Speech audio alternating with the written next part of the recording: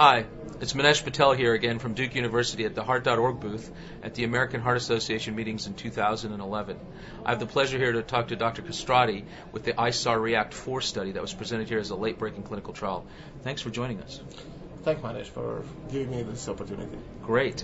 Well, can you tell us what prompted you to do the study? We designed ISAR-REACT 4 trial in 2006. In 2006, we had information from two trials, ISAR-REACT 2 and Acuity.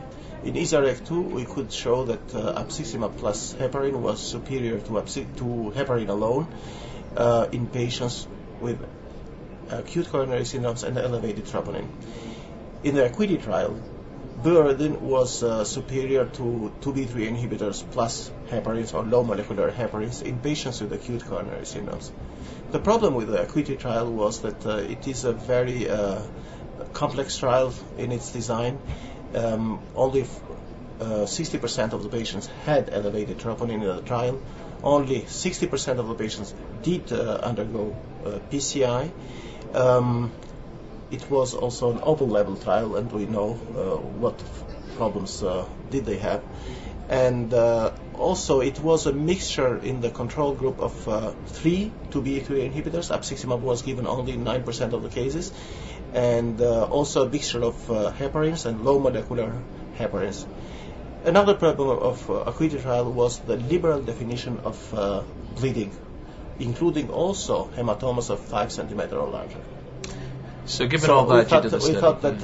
We thought that it's we should do a trial to address specifically patients with acute coronary syndromes, elevated troponin. That means patients with non-ST segment elevation myocardial infarction who undergo PCI. So tell me what you found.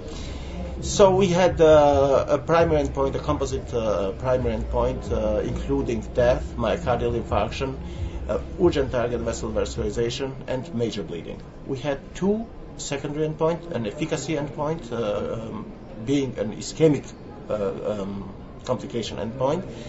That means death, myocardial infarction, urgent target vessel vascularization, and a safety secondary endpoint, which was major bleeding. What is specific for ISAR-REACT 4 trial is the conservative definition of both myocardial infarction as part of the primary endpoint and major bleeding. So we had to consider large myocardial infarction if the patient had either Q wave or an increase in CKMB of 5 times more than the upper limit of normal. And major bleeding was much more conservatively defined, as it was the case in bilirubin trials. What we found, we didn't find any difference in the primary endpoint, but when we looked at the secondary endpoints, we didn't find any difference in the efficacy endpoint. That means that abciximab and heparin couldn't reduce the ischemic complication rate.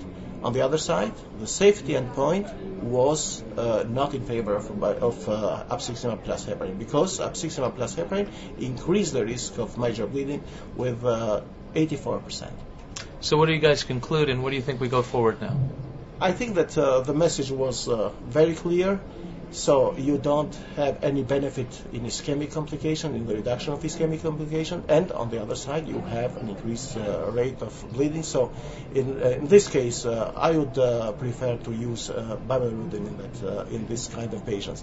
On the other side, we have also to take advantage of the results of other trials, and if we combine now Horizon Summit trial and ISAR-REACT 4 trial, I would say bilirubin is the drug of choice in patients with acute myocardial infarctions, irrespective of whether they present with or without ST segment elevation.